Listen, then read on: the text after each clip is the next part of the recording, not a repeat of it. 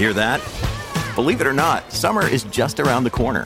Luckily, Armor All, America's most trusted auto appearance brand, has what your car needs to get that perfect summer shine. Plus, now through May 31st, we'll give you $5 for every $20 you spend on Armor All products.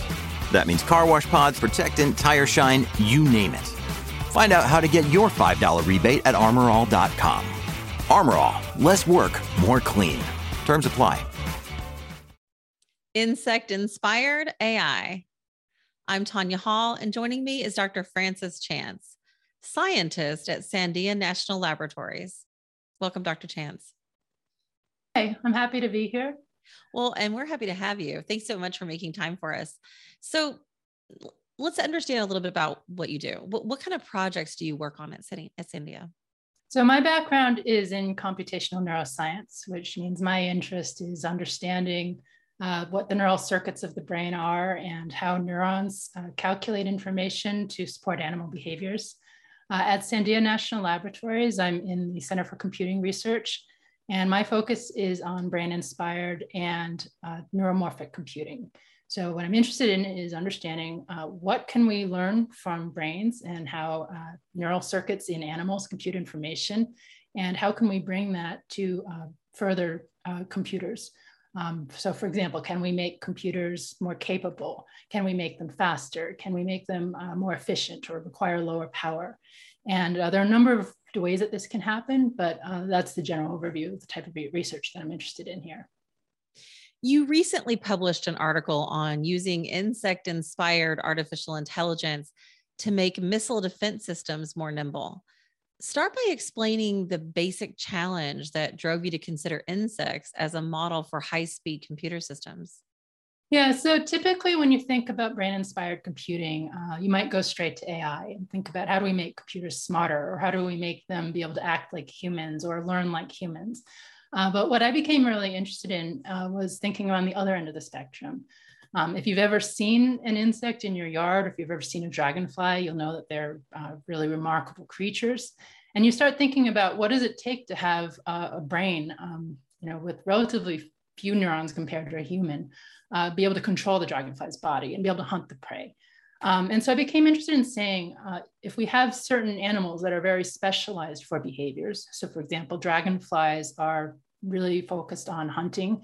They fly very fast, they see very fast. In the wild, they capture up to 95% of their prey. And you start saying, what tricks do dragonfly nervous systems have to be so good at hunting, being so good at intercepting their prey? I became interested in understanding how can we study the dragonfly brain in such a way to understand those tricks and be able to bring those tricks to next generation computers that might be flying, for example, on a missile defense system. Why is the dragonfly such an interesting subject? How do they, and you mentioned they're hunting, so how do they make hunting decisions?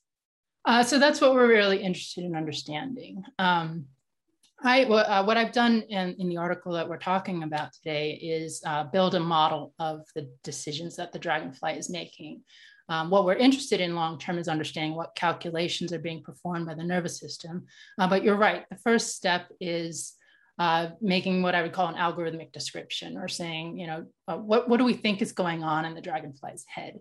Then the next step is build a neural network model, which I've also done as discussed in the article. And that allows us to start saying, how close am I getting to what's going on in the dragonfly's brain? So from the neural network model, we can now collaborate with neuroscientists to compare how do activations of neurons in the neural network compare to activations of neurons in the dragonfly's brain. Neuroscientists have the techniques to record from specific neurons in dragonfly brains while dragonflies are behaving. We're getting to the point where we can record from the dragonflies while they're flying, but we can also place them in virtual reality, where dragonflies, we can play the dragonflies movies of prey at a particular location and look at how the dragonfly contracts its muscles as if it thought it were flying, and how specific neurons that we think are critical for these calculations that dragonflies need to make to intercept their prey. We can record from those neurons and understand if they're responding the way that the neural network model would predict. And so from there, then we can start saying, okay, so now we understand how the neural circuit works. what can we take from that and bring to next generation computers? What devices do we need to create that we can put on a chip that allow computers to calculate the way nervous systems calculate? What types of computer architectures need to be developed to be able to support that type of computation? And so it's a really interesting field.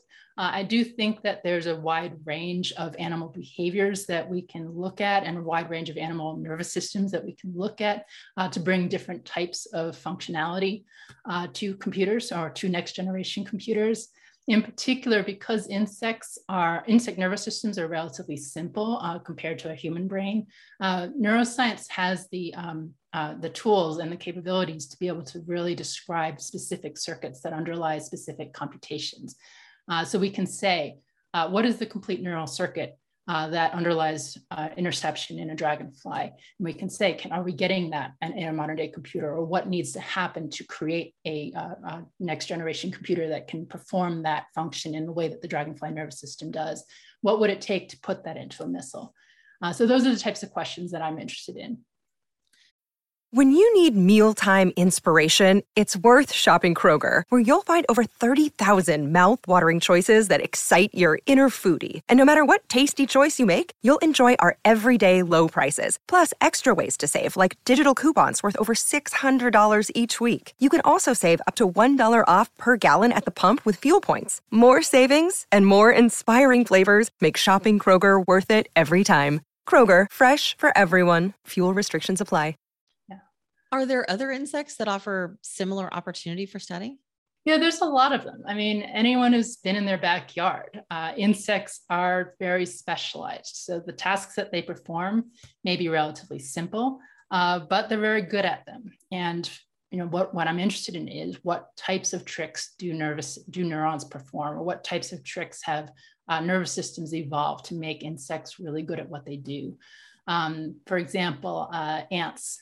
Desert ants, there's been a lot of work on desert ants and how they navigate in the desert, how they remember, they forage for food, and then they calculate what the fastest way back or the most direct way back to their nest is.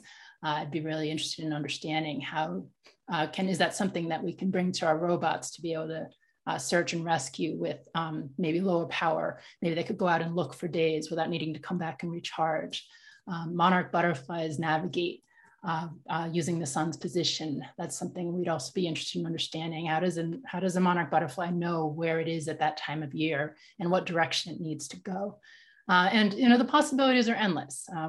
We don't even have to stop at insects. We can start moving to more complicated animals that are also very good at their particular tasks. For example, rodents are really good at remembering navigating in new spaces and remembering where the food sources could be.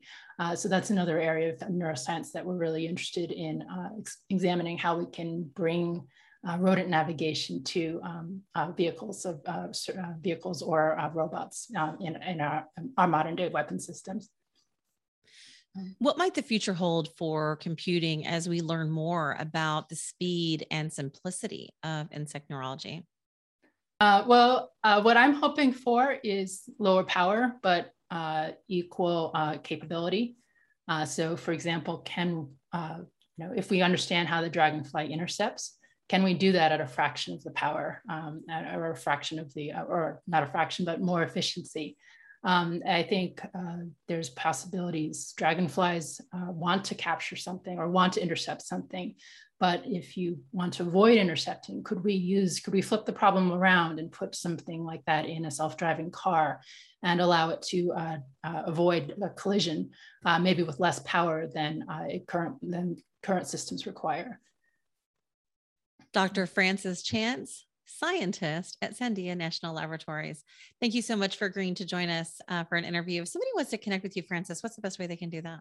Probably the best way is by email. And I believe there's a link in the IEEE Spectrum article. So that's the best way to reach me. And I'm looking forward to any questions anyone might have. Great. Perfect. Well, thank you so much. And find and subscribe to more of my interviews right here on all the major podcast platforms under the Tanya Hall Innovation Show or at tanyahall.net. Thanks for watching.